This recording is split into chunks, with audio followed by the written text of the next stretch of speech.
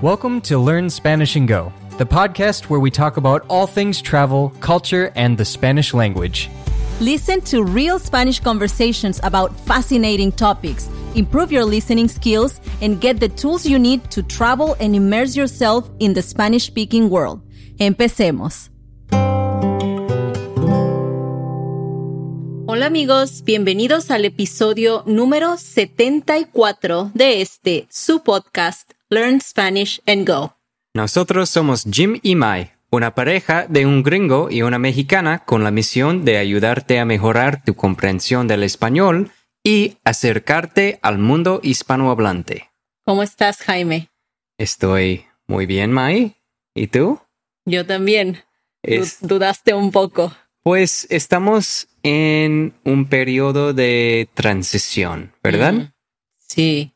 Apenas regresamos de Minnesota, en donde dejamos algunas de nuestras cosas de Puerto Rico en preparación para más viajes, ¿verdad? Sí, no hemos hablado mucho sobre esto, pero en septiembre nos estamos despidiendo de Puerto Rico. Así es. Así que tú, escuchando este episodio, pues tú sabes primero que nadie más lo vamos a anunciar eventualmente en el canal. Pero si este episodio suena un poco diferente es porque dejamos nuestros micrófonos del estudio en Minnesota. Tenemos nuestro estudio de viajes otra vez. Sí, solo el equipo más necesario. Sí, muy minimalista. Así es, intentamos siempre viajar únicamente con equipaje de mano y ahora con el podcast, pues queremos seguir haciendo esto. No importa que signifique llevar menos ropa. Así es. Pero bueno, el tema de hoy está súper interesante, ¿no? Como siempre. Hoy vamos a estar hablando sobre el mes de la herencia hispana, pero específicamente sobre lo malo de este mes. Dime más. Sí, en un momento. Pues sí, muchas culturas tienen como un mes para celebrar su herencia o su cultura, ¿verdad? Uh-huh. O un día. O un día, sí. Pero ¿qué onda con esto de la herencia hispana? Pues por un tiempo en los Estados Unidos, específicamente en Los Ángeles, se acordó que se celebraría la Semana de la Herencia Hispana, y esto fue en el año 1968 que se comenzó a celebrar como la Semana de la Herencia Hispana, y se celebraba durante la semana en la que caían las fechas 15 y 16 de septiembre. Wow, yo no sabía que era tan reciente. Sí, no tiene tanto tiempo. ¿Y sabes por qué se celebraba esa semana en la que caía el 15 y 16 de septiembre? No, ¿por qué? Porque hay muchos países, especialmente en Centroamérica, que celebran su independencia el día 15 de septiembre. Ah, sí es cierto. Uh-huh. Sabemos que México y Guatemala, ¿no? Bueno, México lo celebra el 16. Oh. El día 15 de septiembre celebran su independencia Costa Rica, Nicaragua, El Salvador, Guatemala y Honduras. Y el día 16 de septiembre, México celebra su independencia también. Entonces, esas dos fechas son importantes para estos países centroamericanos o latinoamericanos. Bueno, sí, eso incluye casi todos los países, de México hasta Panamá.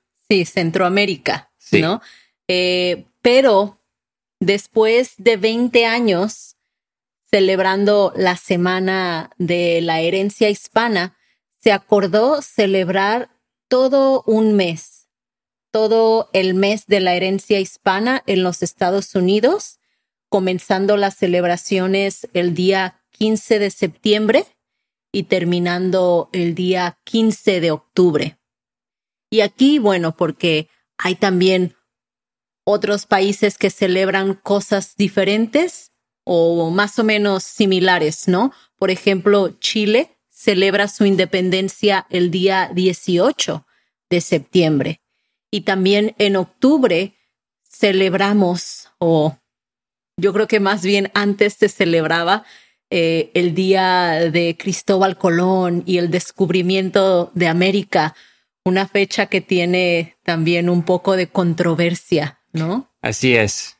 Que muchos dicen, ¿deberíamos estar celebrando esto? Sí, especialmente aquí en Puerto Rico, yo creo que ese tema es muy controversial. Sí, yo creo que en todos los países que fueron conquistados por España es una fecha medio rara. Yo recuerdo en la escuela este día, ¿no? Como el día de Cristóbal Colón. Y pues era lo normal, fue lo que nos enseñaron en la escuela, que Cristóbal Colón vino y descubrió América. Pero ahora ya no puedes, como no se siente bien, ¿sabes? Como ahora que ya somos más grandes y entendemos más lo que en realidad pasó, lo que en realidad significó para las culturas nativas del continente americano. La llegada de los españoles es como, tal vez no es lo que queremos estar celebrando, pero a esta fecha, el día 12 de octubre, también se le conoce por eso como el Día de la Raza o el Día de la Diversidad Cultural. Entonces, eso también lo abarca esta celebración del mes de la cultura hispana. Sí, eso sería como Indigenous Peoples Day en inglés, ¿no? Sí. Que ahora es más y más común que la gente celebra eso en vez de el día de Cristóbal Colón. Sí. Bueno, pero aquí estamos empezando a hablar un poco sobre lo malo de este día, ¿no?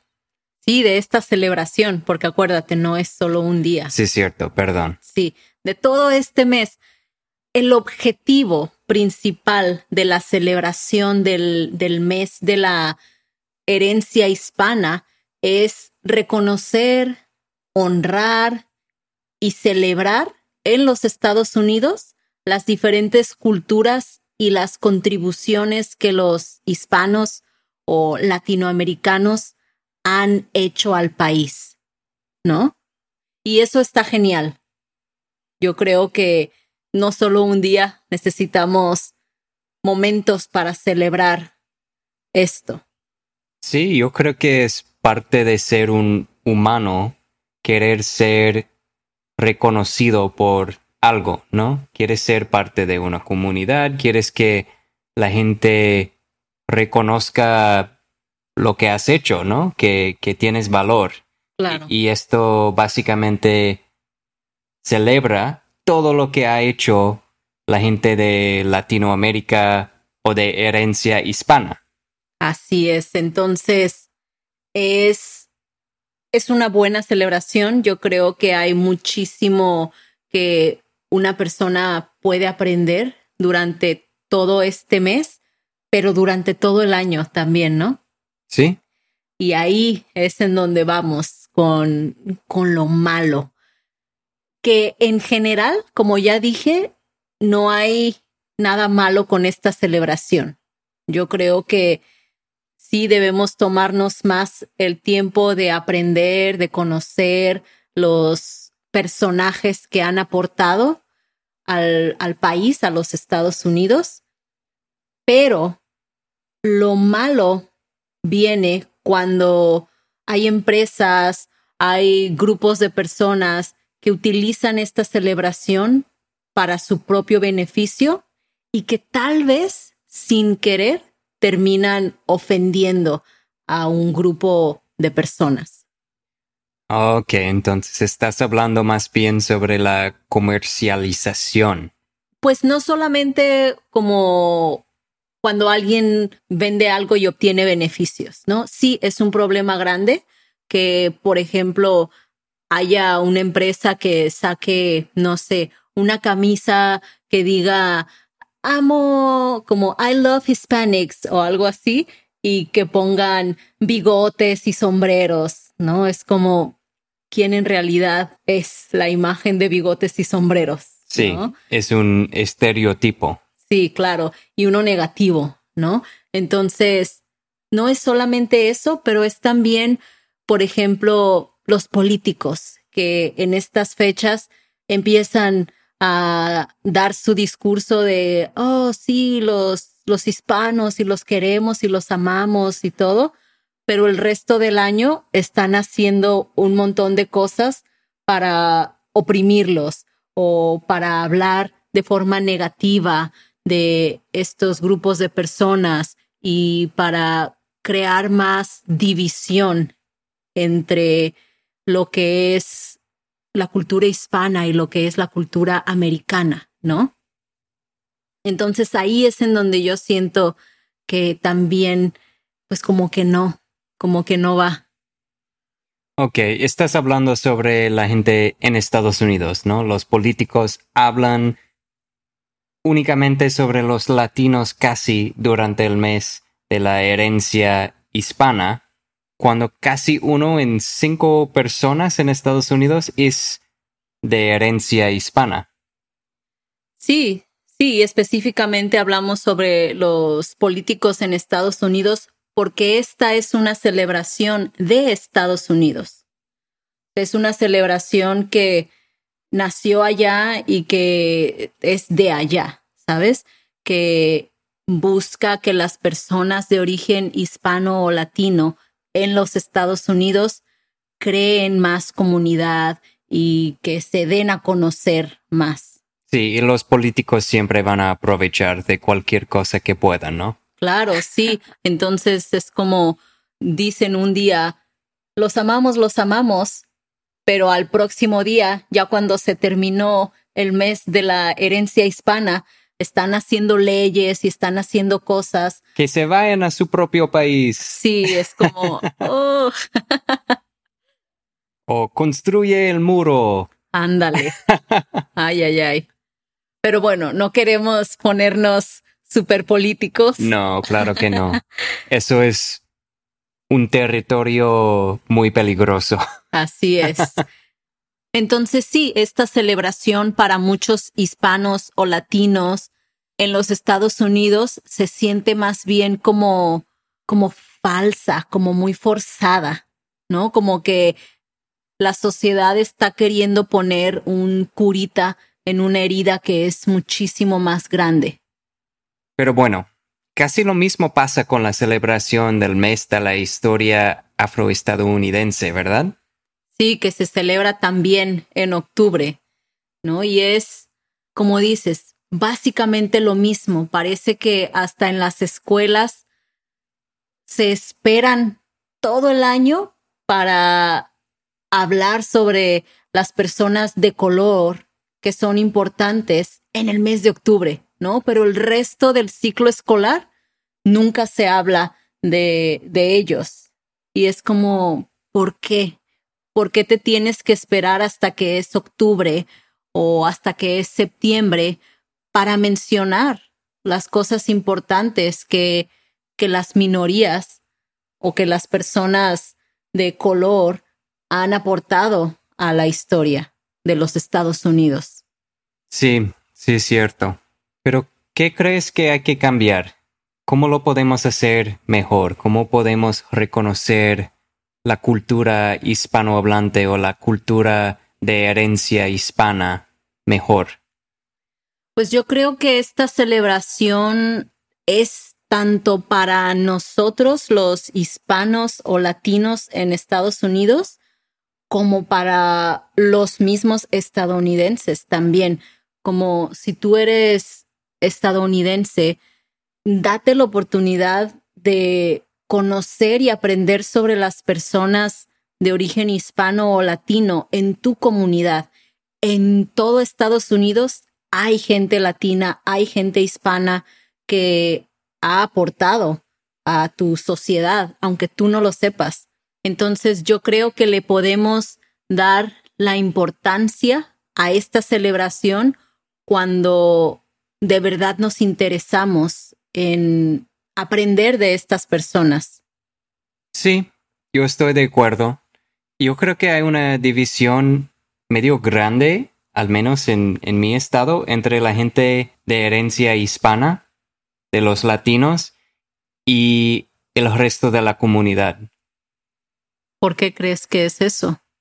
Pues la cultura, primero, es una de las cosas, ¿no? La religión. Los latinos son mayormente católicos y con eso hay tradiciones diferentes y muchas veces hay gente en estas comunidades que no toman tanto tiempo para aprender inglés a veces y no se integran tanto con el resto de la comunidad. Y puedo decir lo mismo para la gente en las comunidades como en Rochester, en mi ciudad, ¿no? Que no mucha gente de Rochester toma el tiempo para aprender más sobre esas comunidades. Entonces hay una división donde van a iglesias diferentes, van a eventos diferentes a veces y hay, sí, como esa división. Pero muchas veces la división se da pues por la falta de interés, ¿no?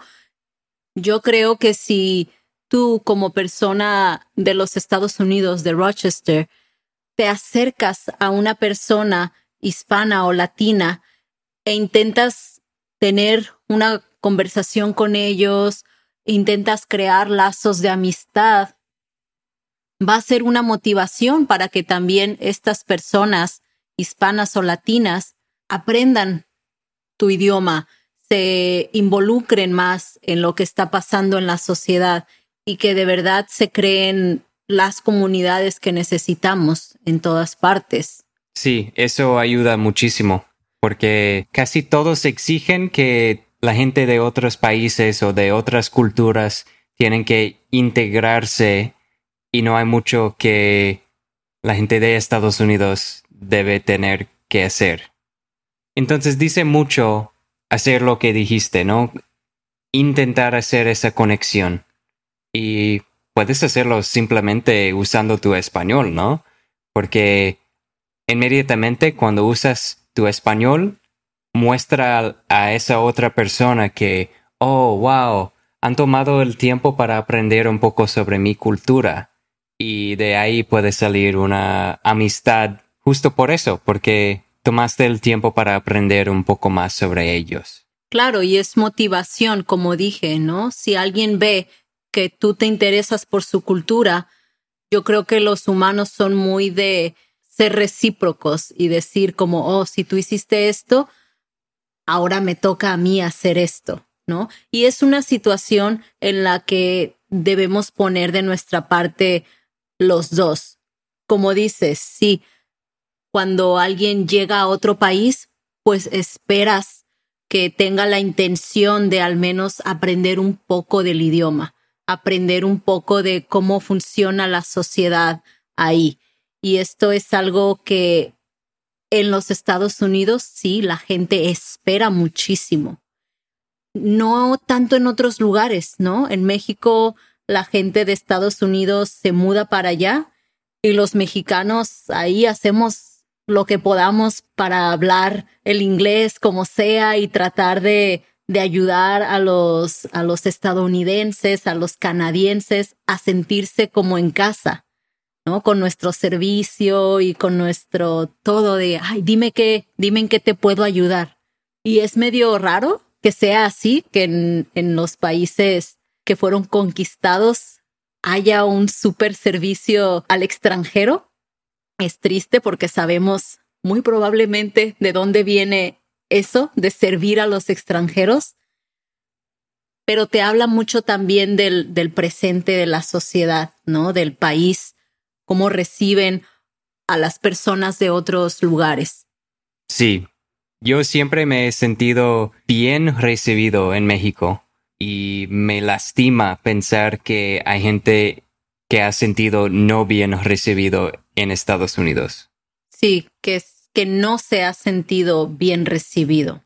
Que no se ha sentido bien recibido por estar en Estados Unidos. Sí, es muy triste, ¿no?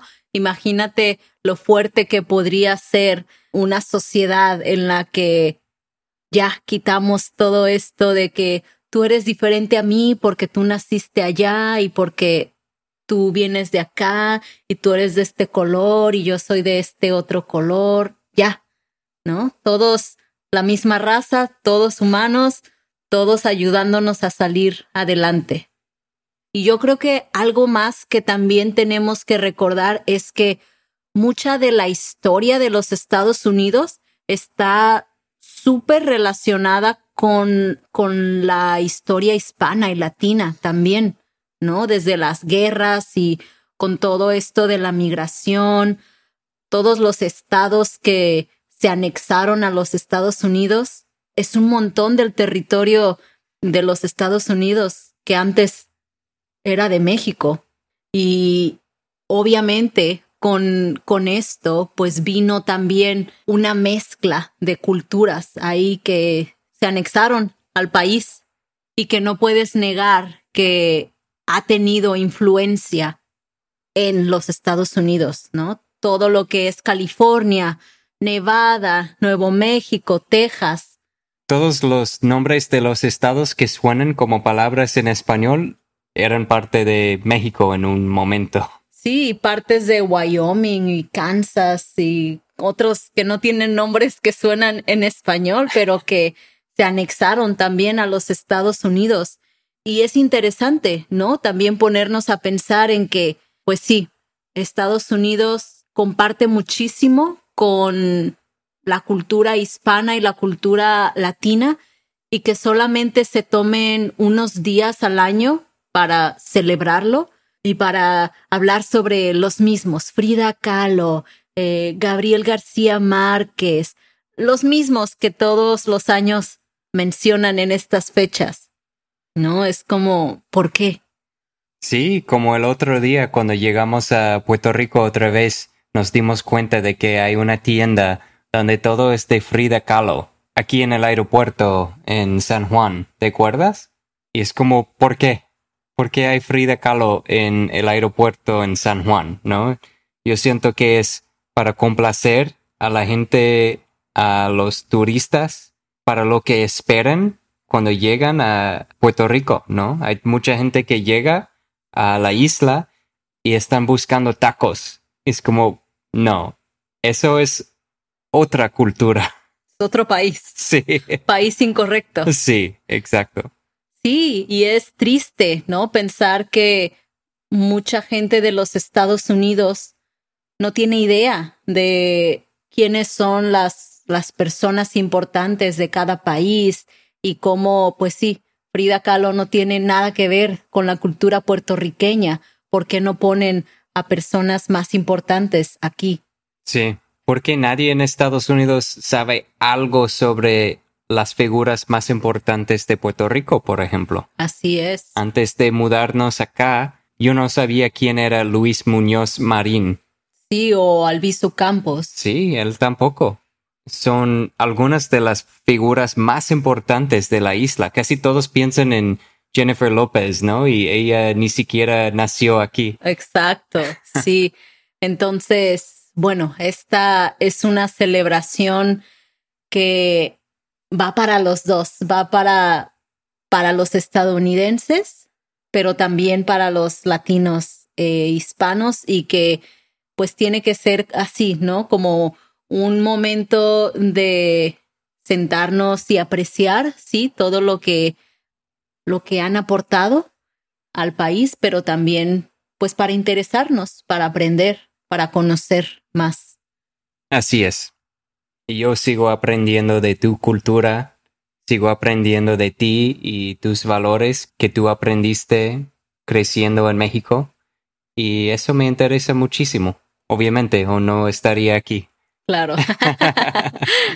Sí, así es. Entonces, bueno, hay que tomar este mes, el mes de septiembre y octubre, o los meses de septiembre y octubre, para celebrar pero no olvidarnos el resto del año también, que podemos nosotros como contar la historia de los latinos y los hispanos más en el país, en los Estados Unidos. Así es. Y bueno, tú pensaste en hacer este tema hoy.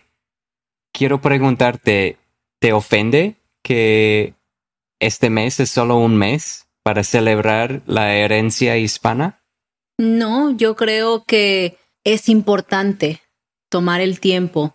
Yo creo que dice algo sobre la cultura de los Estados Unidos el querer dedicar un mes a esta celebración, pero yo siento que actualmente está como a la mitad.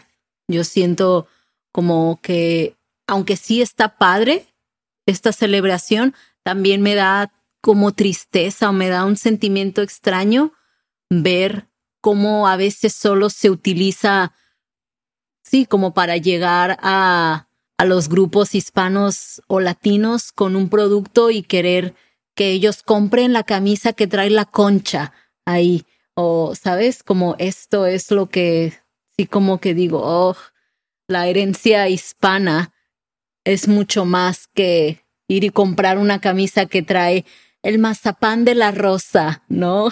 O un sombrero gigante. Sí, entonces, ¿no me ofende? Yo creo que es bueno celebrar este mes, pero el énfasis debería estar en de verdad interesarnos por aprender más y luchar con los hispanos y latinos para quitar las barreras de lo que es ser americano, ¿no? Porque, como ya hemos dicho antes, americanos somos todos los del continente americano. Sí. No nada más los de Estados Unidos. Sí, estoy de acuerdo. Lo que dijiste es muy bonito. Pero tú, escuchando este episodio, ya estás tomando un paso hacia la dirección para aprender más sobre la cultura y la herencia hispana. Así que usa este mes para conectarte un poco más con los hispanohablantes. Usa tu español, platica con alguien en donde vives y toma un momento para aprender un poquito más sobre la cultura. Así es. Bueno, se sintió otra vez como que estábamos despotricando sobre este tema, ¿no? Sí. Bueno, y eso es una buena palabra que explicamos en el breakdown section del último episodio. Así es. Entonces, aquí queremos mencionarte que si quieres saber todo lo que dijimos en este episodio, quieres leer las transcripciones, quieres escuchar el breakdown section en donde te explicamos más a detalle algunas palabras y frases que surgen en los episodios, pues no te olvides de visitar nuestra membresía. Así es. Está en SpanishAndGo.com/membership. Muchas gracias por escucharnos y nos vemos la próxima semana. Hasta la próxima. We hope you enjoyed listening to this episode of the Learn Spanish and Go podcast.